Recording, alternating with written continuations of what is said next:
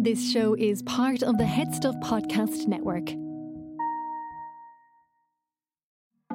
Come on, sissy that pod, let's get sickening! Are you a fan of the Emmy Award-winning show RuPaul's Drag Race? Do you think about Roxy Andrews at the bus stop? And do you belong in Party City? Well, Sissy That Pod is the podcast for you. Join me, James, and my co-host, Cian, Is there something on my face? as we chat weekly about the runway realness, sickening shade, and backstage buffoonery. That's right, whether it's new episodes of Drag Race US, UK, or All-Stars, Sissy That Pod will spill the tea with a new episode for you within 24 hours. So make good choices and subscribe to Sissy That Pod from the Head Stuff Podcast Network, and we'll leave you gagging on our eleganza. Now, let the music play!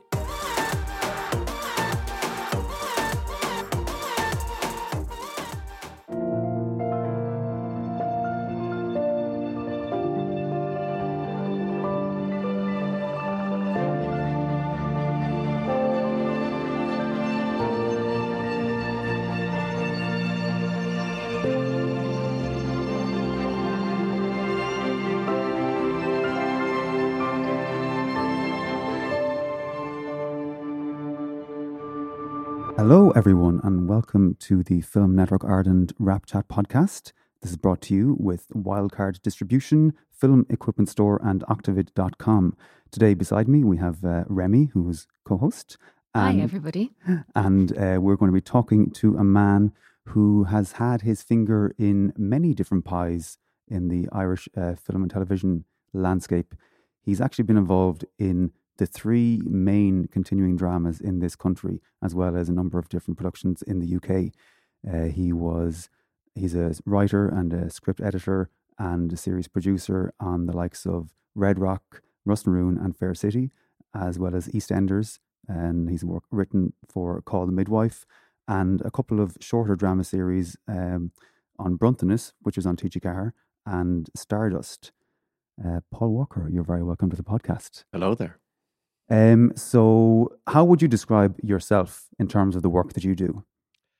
Wherever I can get paid, really. It's a weird thing because I started off as an actor, and myself and my mate were out of work, and I'd never thought about writing. I'd kind of written in my bedroom when I was 17 or 18, but I'd never thought about it, and we couldn't get work, so I said, look, I'll try to write a play for the two of us. And so I went off and I wrote this play called The Tabloid Man, which was about two strangers who meet in a tube station. And I got it together and we produced it, and it was quite successful, surprisingly enough. And we did a bit of touring with it, and then I kind of got involved with a production company, and I made a full-length stage show called Costa Lads, which was about four lads going on holidays in Spain in the early 80s. And it was a comedy, and it was loosely based around my adventures with my mates. So, and that proved really popular as well. So I kind of fell into writing. I didn't have an overall dream, and I still don't have a plan. I know people have 5-year plans and everything like that. I have about a 3-month plan, and how do I pay my bills at the end of the day, and then I just move on. And I've been lucky; things sort of come my way in a way. Not that they come my way; like I do work for them, but this is such a small industry that you have to build up a decent reputation. Like one of the things, say, for working on the likes of soaps or something like that is deadline. If you can't hit a deadline, and you know this, Sean, I mean, we've worked together on Rustmaroon and stuff. If you don't hit a deadline, The machine falls apart. It messes up so much stuff. So one of the things I would say to writers, look, write your own projects and let them take 4 or 5 years. But if you get a gig and you're told to have her in on Monday morning at 10 a.m., have her in on Monday morning at 9:30. You know, it's the biggest thing I noticed in the business so far. How long was it before you sort of let go of the acting, or do you still act? No, I don't. The last thing I did was I don't know if I gave up acting or acting gave up being. I can't really work that out. But the last show I hadn't acted in a while, and the last show I did was with a theatre company called Aurora Borealis that used to be run by Dennis Conway, and we did Richard III, and I had been out of the circuit, the acting circuit, but I still had the bug for about 3 years. So I auditioned for his company, and I'd never done Shakespeare before, and I thought it'd be a huge challenge. So I said, right, I'll do it. And my audition went quite well, and they gave me the part. And that was the last show I did on stage, which I don't know how long ago, 10, 12 years ago. And do you miss it? I did for a long while, but I was going to do, I worked very closely with Carl Shields, God rest him. He used to, my latter stage shows became sort of site-specific shows, and he was my main director doing all that, and my confidant as well, and we used to work together all the time. So I had written a one-man show that I was going. We opened a theatre called Theatre Upstairs, which was opposite the Abbey Theatre, with a guy called Andrew Cummins, who was a lighting guy. And the first show, I said, right, I'll write a one-man. It was called Decked. It was about a man who shoots himself on top of his roof by accident, and then we go into how he ended up on the roof. And I was going to actually do it, but Carl, being Carl, said, well, let's see what you have first. And I had actually lost my nerve. I kind of did a shitty audition, really, of my own work. and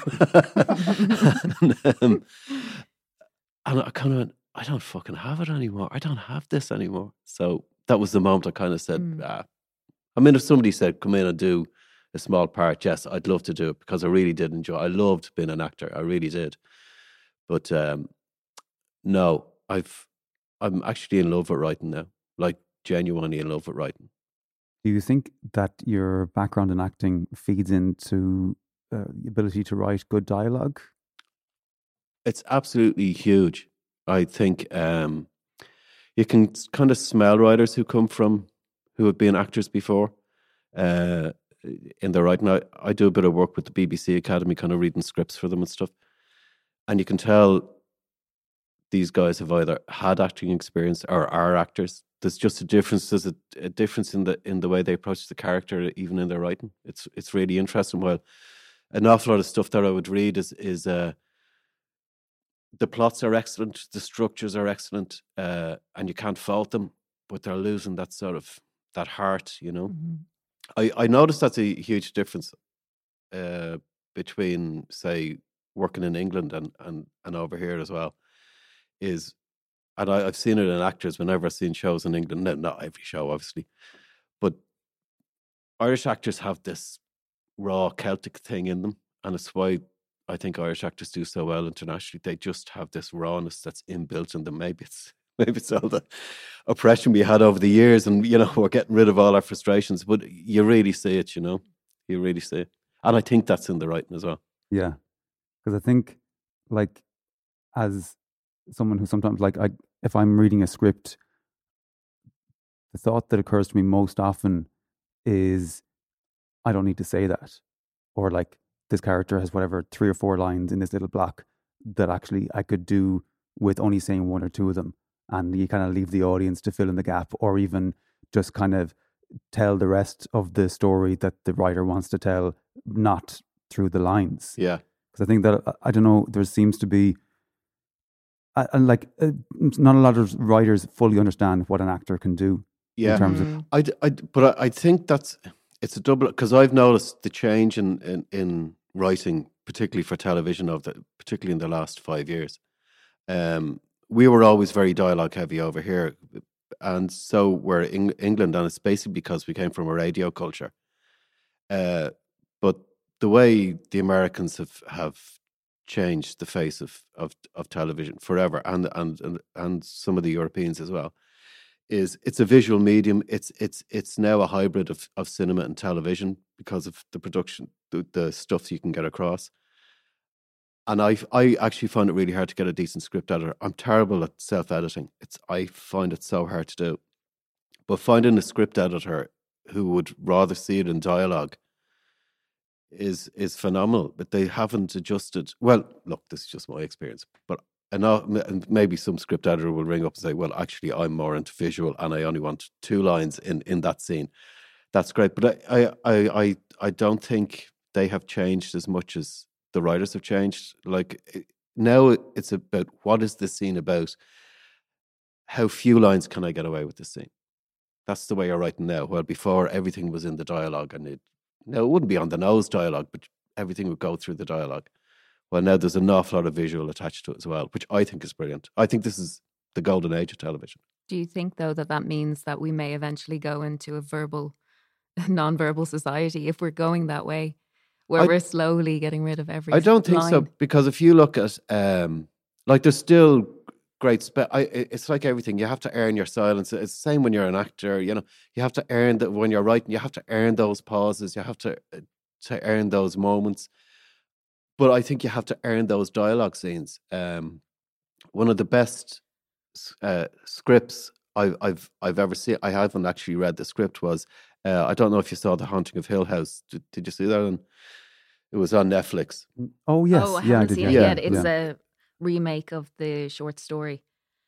Is it? Is it a remake? I think it's a remake There's of a two now. There's short Haunting story. of Eli something Oh, yes, House. no, that's the one I'm That's thinking of. based on the short story and the film. I can't remember the name of the film. But the first one was based on a book. Mike Flanagan was the writer director behind it. But it's actually it's a ghost story, but it's actually about a dysfunctional family, as most best dramas are, you know. And their last episode is probably one of the most perfectly written episodes I've ever seen on screen, and it's all dialogue. So what I'm saying, like, it's a question of getting balance. I mean, if you just have silence and two lines in every scene, you know, it's a question of getting the balance right. And I think in that particular episode, he got the balance right, and the dialogue, the character dialogue in it is just superb. The language isn't dead yet. Oh, never. No. So you mentioned script editors there. How do you take notes? Badly. I'm not very good at. I'll take. I think sometimes what happens is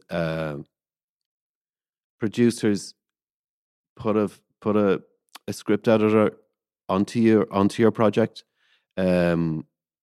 Like it happened, for instance, with myself and Tom Collins when we did Bruntonus, and we fell out about it because the script editor came in and didn't have the feel that we had for the series. So she was given notes, and I said, but this means the series has gone in a different direction than where we originally started. So I think you have to be like picking your actors, like picking your DOP, like picking the right director for the project. You have to pick the right script editor, and script editors should audition the way writers have to audition, the way actors have to audition. And like, but say, for example, in the world of Red Rock or Rustin Roon, the Fair City, like, do you approach getting notes for those kind of productions in a different way to something like, say, for example, on Bruntonus or Stardust? Yeah, if you're a writer for hire on soap, you bring your own individuality to it to a certain extent, but you're part of a big machine, and you have to recognize you're part of a big machine, and you're not going to turn it into something you can't turn it into something that you want to see. You have to look at, well, what are you being brought in for? And you're being brought in to write a script that would fit in with all the other scripts. It's kind of, it was a funny thing. Like one of the best gigs I've ever had was on Red Rock, and it was such a huge experience. It was 2 years of just learning every day, and like, for instance, we would get certain directors in, and each director has their own style, but the really good directors managed to get their style in while keeping within the confines of the world of Red Rock and how Red Rock existed. And they started pushing it out a bit. Can we not do this? Can we not do this? And that affected how the writers worked, and it affected how the actors worked. And it was one of the few shows. It was a very strange show in a really, really good way, in that you know, when you're working for the likes of Ross and Roon, or you're working for a Fair City, the writers are very separate from what's happening on the floor. Yeah, we were all in the same building. Now the writers would go off home and write their stuff, but the writers' room was upstairs. The production office was here, to the left, and then the studio area was about 50 yards away. So it became like, I described it because it was hell for leather all the time. Every day it was about, how are we going to get 16 pages done? How are we going to get 16 pages done? How are we going, 16 pages filmed. 16 pages filmed, yeah. It was frightening, it was scary, but as one cameraman used to say, I fucking love it though. I'm not sitting around for ages. We just have to get up and do it, and he loved it. He really loved it. And I think we all felt this sense of pride behind it, kind of the little train that could, So there was a touch of that about it. Like a family. Yeah, it was. It was a real family unit. But what was really interesting for me was, as a writer, I hadn't been really down on the floor. And I ended up getting this gig where I was liaising between the writer's room and the production, because more like there were always going to have to be scenes that were cut out, or blocks of scenes that had to be, because we just didn't have the time to finish it, and we'd kind of work it out at the edit how we finished it. So we needed to know what we could cut and what we couldn't cut. But it ended up I was spending an awful lot of time on the floor. And just watching other creators. And by the floor, you mean like where they're filming, not like lying on the ground? Well, lying on the ground crying before I went in. But you were on the floor with these guys at the top of their game, and just watching them work, like from makeup, runners, props, art design, camera, the DOP, the director. They were really at the top of their game. They were like fine-tuned athletes. Now, they didn't look like athletes, but they were like, brain-wise, they were really, really fine-tuned. No, we'll do that, and they'd switch things around. And so it was fantastic to watch that. And it really influenced how I write now. And so, okay, so for people who maybe don't know the inner workings of like a production like that, so you've mentioned that you're filming in the region of 16 pages per day. Yeah. But how do the scripts then get created before that? Oh, sorry. So yeah. Maybe bring us through the process of creating those scripts and like how it's kind of broken down. So basically, you'd have storyline writers, which is the toughest job on a soap, because you're just churning out idea after idea after idea. And I've done it. I found it really, really hard. So they come up with storylines, and they'd have a couple of weeks to do these storylines for, say, 12 episodes. And then they kind of refine them and they get them to a certain shape. And then the producers come in and basically tear them all apart, and you start from scratch again. That's what happens like nearly every time. They might like one story, but they'll throw 4 or 5 stories out. And you have to have about 5 stories going continuously with 12 episodes. So you'd rewrite them, and then eventually you get sign off on the stories. They're happy enough with them. And then you bring the writers in, and the writers go through the storylines. And they also tear them apart. And I did have, like, we did have one thing. If you don't have an alternative suggestion, then keep your mouth shut. That's where we got to in. Yeah. How do you keep coming up with material when so much of it gets thrown out? You burn out. You just like, we had really two really good storyliners, lead story writers, Kieran and Damien Fox, and God, I can't remember Kieran's second name. You'll kill me. But and then we had a few junior writers coming in, and they were learning off the 2 older guys, but you could see they were getting, 6 months, and you really need a break. Yeah. And so are Kieran and Damien in that scenario, are they the ones that are are they also coming up with ideas, or are they kind of maybe sometimes allowing the newer people in the room to present the ideas, which they then mould into decent stories? What you do is we'd sit down with the producers very early on, say pre-season. You'd sit down with the producers and we'd say, look, this is where we want this character to go. This is where we want that character to go. Here are a few scenarios that we want to play around with. And they'd say, yeah, go with those. And then the lads would take those scenarios off and they'd start to build them. And by the end of the Red Rock process, we were kind of working on more like an American writer system, which is slightly different. But the younger writers were then coming in, and they were coming up with their ideas. They were seeing how the 2 lads worked, and they were coming up with their ideas. And we'd sit around the table and we'd throw an awful lot of ideas around and put them up on a whiteboard as well. So you always had different ideas happening, And then, so the writers come in. So the writers come in and they'll do basically a scene breakdown to see if it's holding structure, like a sort of a 5-act, well, say a 3-act structure, beginning, the middle, and an end, really. Is on their own individual episodes. On their own individual episodes. So they would have, say, they would have 10 beats of one story. Say that's the A story. I can't remember the amount of beats now, but say they had 10 beats of the A story, then they'd have 7 beats of the B story, 4 beats of the C story, and maybe 2 beats of the D story. And they'd have to start in a certain place and end in a certain place. Now, if they came up with a better scenario within that still meant the character ended up in the same place, then you'd say, great, go with that, because you're feeding off their energy. They're keeping the same shape. They're more or less keeping the same story. And they were usually the better episodes. And it's kind of a relay, isn't it? Like from writer to writer within that block of 12 episodes. So like it's important that you're handing the baton off at approximately the same point. But if actually you bring it on a different journey to get there, as long as it doesn't change too many things before that episode or after that episode, it's okay. So before they would go to say doing the scene breakdowns, it'd be kind of a meeting with the producers, the story people, and the writers, and we'd sit around the room, we'd read out the stories, and we'd play around with ideas then. So nothing was too mad that what producers hate is getting a surprise. I learned that the hard way. They hate getting a surprise. As well, we didn't ask for that. Mm-hmm. So you have to stay within the story structure. Now, a few times we went off the wall, and you just take it on the neck, because we knew the episodes were going to be good, and you just take it on the neck. And the producers will either go, yeah, well, you shouldn't have done that, but I liked it, or you shouldn't have done that, I didn't like it. But I mean, you have to do something to keep yourself going. Yeah. A lesson in being adaptable by the signs of it. Yeah. I know how to read people and play people, and that just comes with experience.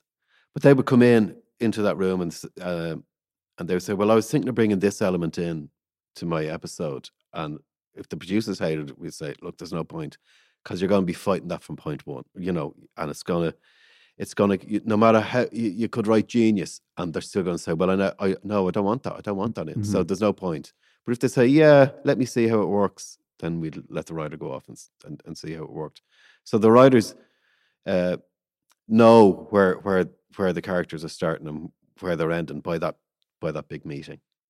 And then is it the same sort of setup as Russ and Rune, whereby the writers will then kind of write up a sort of a structure document without any dialogue describing the various beats of the episode and where they're going to happen and that kind of things before you get kind of sign off and then write the dialogue? There was at the start, but Red Rock kind of morphed into a different animal towards the end, because we'd started off as a soap, half-hour soap, but then the broadcaster wanted to turn it into an hour drama. So that means you kind of, and the train had already left the station. We were kind of doing 16 pages a day. So, well, we want to change that a bit. So there was a hiatus where we were kind of sticking to half episodes together, and we sort of got away with it. But then we started writing 1 hours properly. 45 minutes for a commercial station. And it turned into a different animal. And we were finding that because it was 1 hour, it's a different animal to try write a 1 hour to a half hour. It's just different. You have more time to develop the characters, but it takes longer to write, So we were kind of getting a bit of a backlog, and what I was saying earlier about deadlines weren't being hit because it was just hard for people who've been used to writing half hours to move up to that 1 hour. Yeah. So we started to change the system where we went more with the American style system, where basically the writers would come in and say we were then doing a block of 6 hours. So we'd have 6 writers in, and the story guys and the series producer, the showrunner in my case, and we'd basically beat out every episode up on the whiteboard. So everyone knew what they were going away with. So they more or less went away with their beat sheet after we'd worked it out. And they knew what everyone else was going away with as well. Yeah, exactly. And everyone was inputting. Like I had a great opportunity to go over. Screen Skills did it, and with Des Doyle, I'm sure you've had Des in here, and If you haven't, you should have. He's a genius. On the list. He's really, really good because he's really involved in the American system. He knows how the American system works. And he took us over to LA to see how the story rooms work in LA on the big mad money shows, which is great to see. Now the story room actually works very similar to how we work over here, except You're not breaking any NDAs now by telling us no. this. So it kind of it works the same way, except they get lovely lunches. Nicer trailers. Yeah. But it's a very similar system. But the way they were so organic, and it was because the writers knew the system and how the systems work, and we were only kind of starting off doing it with the Red Rock, and it's something actually myself and my producer Gemma O'Shaughnessy, we're trying to develop that further. Hopefully next year we'll start on it. They knew the system inside out, so they knew they had to give to other episodes because the other writer would give to them. Yeah. So it was a real ensemble. It was like ensemble acting, if you like. It was a real ensemble piece. I'll give to you, and everyone bouncing. So there's an organic nature then in the room. Yeah. And how long does that process of beating out those kind of episodes take in the story room, say in the American system? It's fairly quick. I think they had. It all depends on the project. Like they could have been working on refining the Bible and everything for maybe 3 to 6 months, but once they get the green light, that's now the writers wouldn't be in then. It'd be the showrunner and the creator. They'd be working together to get some sort of shape on the season. But once they're given the green light, they're really working fast. Like they were turning over. There was one show, now we only hit the middle of it, so I don't know how long it was running for, the writer's room was running for. But they had 2 more episodes to do, and they were having trouble with one of the episodes. So they broke it out in the room. They basically see what worked, see what didn't work. And then the woman who was writing it had to go off, write that up, and have her in for the next morning. Sorry, the entire episode? Yeah. I said, did she make it? Yeah. She did? Yeah. Or, she didn't sleep. Yeah. Oh, Jesus. Yeah. I couldn't believe. I said, you can't be serious. He says, yeah. Well, I know all the characters anyway, so I know where we're going. Now, when I say it was really, really detailed, like it was nearly scene by scene, but she still had to bring in all the humor and her own creativity into it, and she had 24 hours to do it. Wow. And she was wrecked. I saw her the next day. She just worked through the night and she was wrecked. And they do say that, look, and I say it as well, look, if you're going to be a freelance writer, forget about weekends. If you get a gig, you have to write through the weekend. You're not a Monday to Friday person. Yeah, if you don't make the deadline. If you don't make the deadline, you're gone. Yeah. You're dead in the water. And so what, how do you respond to rejection in this? Like everyone else, absolutely terrible. I find it really, and do you know something? 1 minute you think you're a genius, and the next you think you're such an idiot, and you can't. Like that's even in the writing process anyway. But like if you have a good idea or a good, what you think is a good idea for a series, and you've developed it, and you love your characters, and you get a director or a producer on who kind of says, yeah, this will really, really work, and you work hard on it, and then you get it in, and it's kind of, oh, it's not really for me. I don't really like that. No. It's tough. It's really tough. And you never get over it. It's like, people always say, you just remember your bad reviews. And I don't know, it's in our psyche just to go, yeah, I know that was a good review, but your one didn't like it though. So it's impossible. It's impossible. The only thing that I've noticed in the last couple of years that I've started to do is I really give my stuff out to people, even if it's only a pitch to get, say, Screen Ireland money to develop a film or something, I give it out to people I can really, really trust who are going to be honest with me, even if it's only a 10-pager.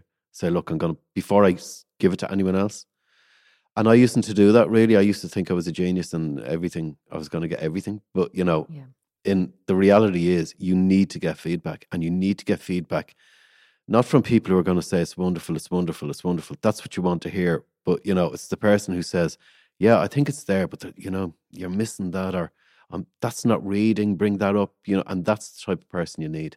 And I've done that now. I've only really, really started doing that in the last 3 years, I'd say. And I'm still getting rejections. And how does getting rejections inform your work, reading scripts for the BBC? And I tell you, I only started doing the BBC thing this year, and I started doing some mentoring as well, and I just finished doing some mentoring out in Dunleary. And what's really interesting is, because they're 2-hour lectures and you don't want to be talking for 2 hours, I was giving them exercises that I used to use, but I'd forgotten I used them. And it was really interesting, because I was going, I have a film that I'm working on at the moment, and it's never, like, the idea is good, but it's never really sat well. And I actually started looking at the notes that I'd given to the students, kind of saying, oh, fuck, that's why. Yeah, I wonder if I change that. So it's actually been a benefit to me. You know, it just makes you realize, don't forget the basic rules, you know. yeah. So I found it really interesting. I also find reading scripts, you know why they're not being made, which is a huge bonus. And most of them, it's because there's no inciting incident, as they call it, after the first 10 pages. Right. Like, I will read the whole script, because you have to give a synopsis afterwards. But you can tell within the first 8 or 9 pages if this script is going to work. And I never thought it would be like that, but you really can. And do you find yourself trying to soften the blow when you're giving feedback, you know, having known what it feels like to get it yourself? I still have that rule in my head. If I can't come up with a solution, then I shouldn't be criticizing it. Because my version of events is completely different to how you write or how you write. Like, we all have different ways of writing. Like, there was one, I was doing some short films with young writers down in Kilkenny, and they were all really good, but there was one particular short, and it was called The Bear, and I kept on saying to the writer, look, she's your main character, so, you know, we're not following her and we're not ending up with her, and she said, no, I want it to be about this. And eventually I realized the girl wasn't the main character. Actually, the teddy bear, and I should have known by the title, the teddy bear was the main character. And once I realized the teddy bear was the main character, she was actually doing everything right. So my preconceptions that it was the girl was the lead, I was wrong. And do you think that's informed by working in television and being very focused on main characters, or do you think it's just the way you particularly approach that script? Oh, yeah, I think it's kind of, oh no, it has to, I got it into my head, oh, you know, well, obviously the girl is the lead, you know, that's how I got it into my head. And in actual fact, no, it wasn't. The teddy bear was the lead, and it's the teddy bear story. And I actually said it to her. I said, I was wrong. And I think it's important you say when you're wrong. So that's a case in point where, just because somebody says no, if everyone says no, it's not working, then there's probably something wrong. But just because one person says no, it's not working, that's why it's good to give it out to 3 or 4 people. If the other's going to say, yeah, I like this, maybe we could do this. If one person says no, it's not working, then it doesn't matter, because it is working. It's just not their style of thing. It's like if you go see a theatre show or a film, certain films will appeal to you, other films won't. Yeah. And I suppose in finding those 3 or 4 people whose opinions you're seeking before sending in a submission, it's probably important to find people who have a similar kind of taste to yourself. Is it? No, it's interesting. You kind of send it out. Like, one project in particular, just a couple of months ago, I sent to a particular director because, well, we'd worked together before, but I felt it suited his style of work, and it was sort of outside my comfort zone. So it suited me to give it to him, and I gave it to my producer as well, and then so it worked with that. But then for another project, I sent it to a different director who has a different style that I thought might suit the project. Do you know what I mean? So you don't pick the same 3 or 4 readers all the time. You kind of try to mix it up, depending on what you're trying to get across. You know the people who like certain stuff. Sorry. Yeah. Sorry, go on. No. How do you walk the line between asking for feedback and staying true to your own style? Well, I think you have to stay true to your own style, unless you're a writer for hire on a show. Then you have to follow what the style of the show is, and you know, I'm not the creator of the show, so the creator is saying do this.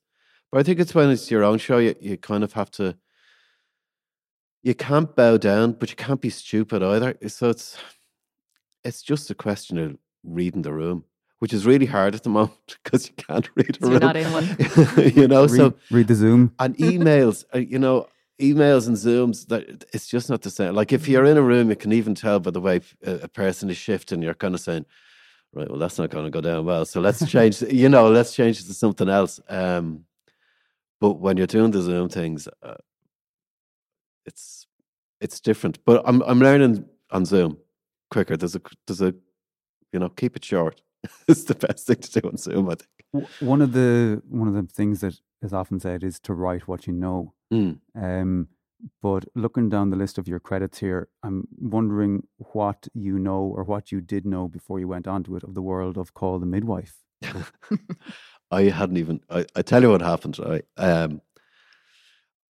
I needed a gig because I needed to pay me bills. Right, I really did, and I was working on EastEnders, and it was killing me, because I didn't really watch EastEnders. Now I got the gig because I've been writing stuff for ages, so they kind of knew I'd get the deadlines, and it was enjoyable to do. It was kind of iconic characters and everything, and a friend of mine who had worked with before on a show called The Clinic, which was done here years ago, she was working on Call the Midwife, and I just said, well, look, if you're looking for any writers, don't forget about me. But it's usually female writers they use on that show, and they're usually English because it's Middle England. And she kind of got in touch with me about a week later and says, are you really interested in writing Call the Midwife? I'd never watched Call the Midwife, okay. So I said, yeah. Well, send over your stuff and I'll get it into the producer. A really nice woman called Annie Tricklebank, fantastic woman actually. And meanwhile, get to know the show. So I watched 7 series of Call the Midwife in a week. And I fell in love with the series. I fell in love with the characters, the warmth of it. And it's so, like, I'm working class Dublin, Drimna. That's where I'm from. This is Middle England. This is the Empire still exists. And so trying to get into that headspace. But the funny thing I noticed, because I kind of watched it in block and I fell into the world, you got to know the language of the character. So when you were writing, you knew the rhythm. Say something. I'm not saying it's Shakespeare, but you know when you've messed up a line in Shakespeare because the rhythm just isn't right. You know you've put in a word that's wrong in the back of your head. You just know when you're actually, and it was actually the same with Call the Midwife. You knew that's not, there's something missing in that. The rhythm isn't right. And so I started writing it, and it was actually a joy. It really became a joy because I kind of fell in love with the series and just to write for it, and it was lovely. It was lovely. And like, had your experiences coming through Rossroon, Fair City, Red Rock, and EastEnders, did they impact your approach to that script, or was it just a case of falling into the system that Call the Midwife use, or like what kind of save? The systems are very similar. Okay. The only thing is, like an hour BBC is an hour, so it's kind of, and they like to it's a one-off story, so they kind of like to shoot it like a film. So I had the guy from Quadrophenia, Phil Daniels, who's a great actor. I found out he was going to be playing. It was a pigeon fancier who gets sick because of his pigeons. And I got I was writing for him, and I knew very early on I was writing for him, and I thought, "Fuck, this iconic actor, I'm going to be writing for him." So it kind of, so you basically wrote like a mini film. Now you had little stories that you had to pick up for all the other characters, but it was mainly a little film for him, which was great. And so was he a kind of a character that appeared only in your Yeah. episode? Okay, so Yeah. that's interesting. So you're having a mix of established characters. Yeah, whose and they would have voices- their stories, and the trick is to make sure the main story bounces back on the characters' arcs. That's the hard bit to do, actually. It wasn't too bad on that because this woman, Marigold Joy, who was the story editor, I'd worked with before, and she's we went over, the script was okay, but it still wasn't singing. And they're under an awful lot of pressure because they have to hit a certain standard all the time because of the type of show it is. So we went into the room and basically moved stuff around and said, do we really need that? Are we going too far with that? We played around with it for about a day, and I took all the notes back and kind of rearranged and wrote the script in a couple of days then. So that was great to do that. Would you have any advice, say, for anyone who's listening who thinks, yes, writing is something that I would like to get into, but I don't have any experience or I don't have any scripts that have been produced yet for screen? Yeah. Well, one, it all depends what you want to get in. If you want to get into writing for screen, then write a spec script. Say if you're a fan of Ross Naroon or you're a fan of any show, write a spec script for that with the characters.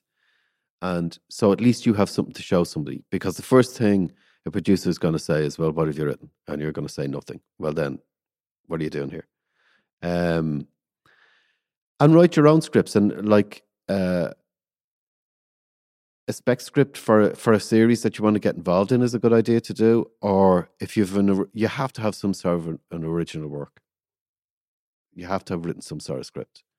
And it's like everything. Like a script starts with a blank page, but it does. It starts with a blank page, and it's the question of you sitting down and writing it and trying to refine it. I mean, some courses are good. Some books are very good. For people who've probably done a few scripts, I would recommend Into the Woods. You'd have to have done a few scripts before that by John York. But there's loads of script books that will kind of give you tools. Yeah. Now, you don't rely on the tools. In America, and a few of us do it over here as well, is we write what's called a vomit script, which is basically, I have this idea, I'll just keep on writing until I get to the end of it. And so you get all the energy out of the stuff, and that's the best way.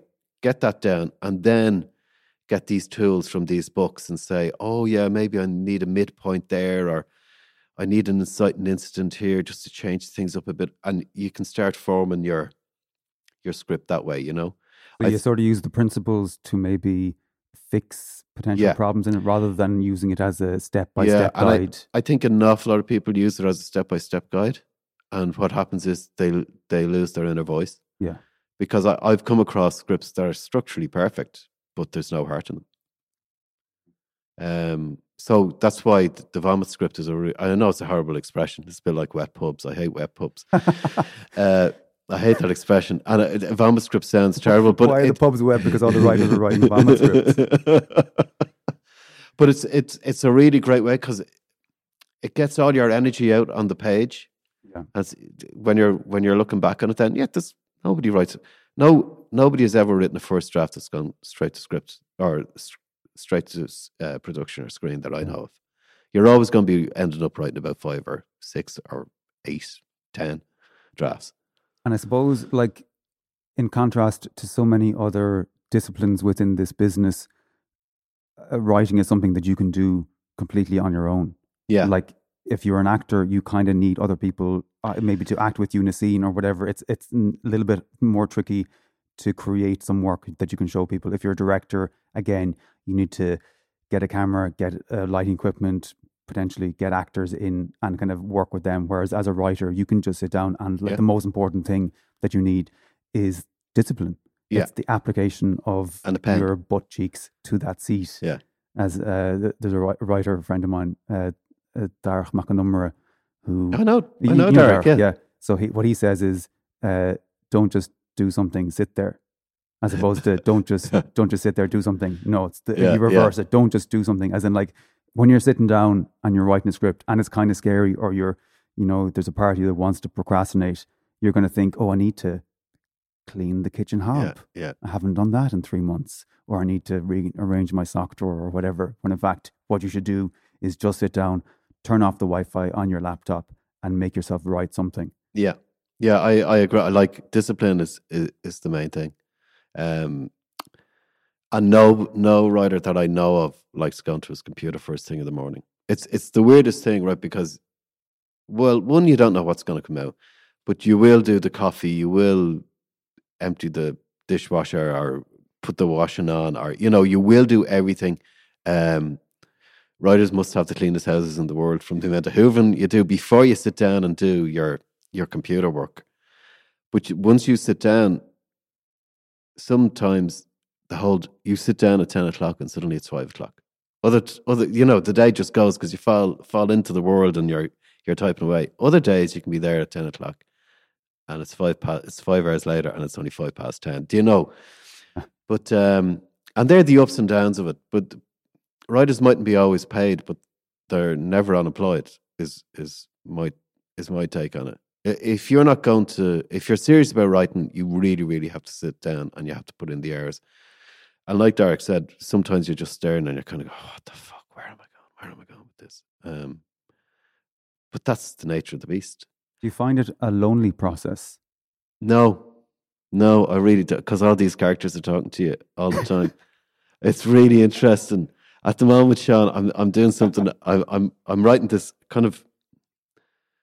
I spent an hour or two towards the end of the evening. I started. All right, I'll try. What I started doing was I came up with this idea for a kind of a new take on Tales of the Unexpected, because I always loved them as a kid. So I said, right, I'll do 6 kind of quirky little twists at the end. They'd be great. So I started writing the first one, and it's all these characters. I swear to God, Sean, they're actually writing it. I'm now about, I don't know, 60,000 words or something. And it's these characters. I was there yesterday and I was kind of, where am I going next with this? And the characters are writing it.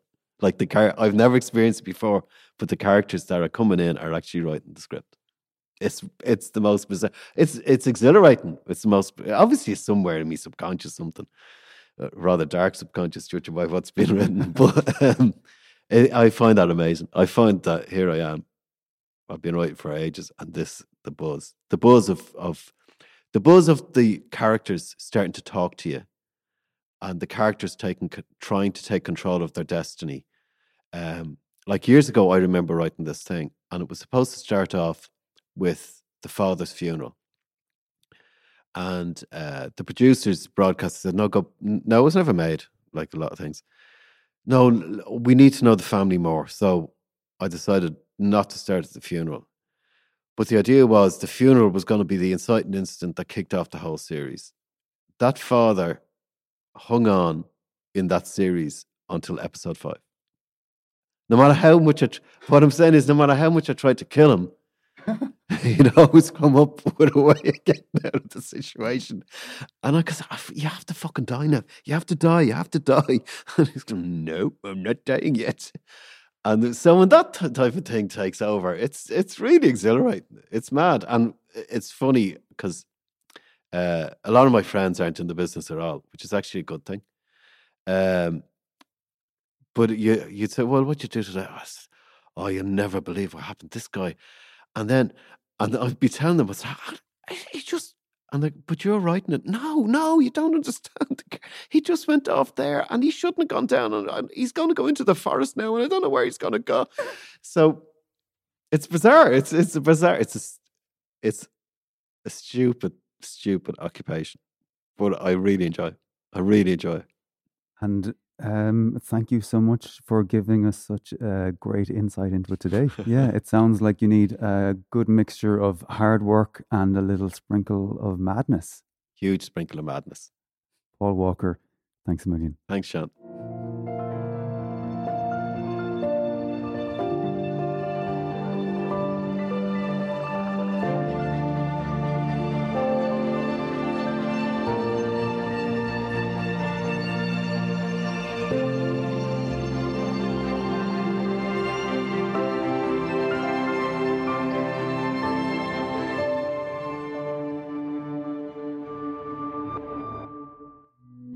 This show is part of the Head Stuff Podcast Network, a hub for the creative and the curious.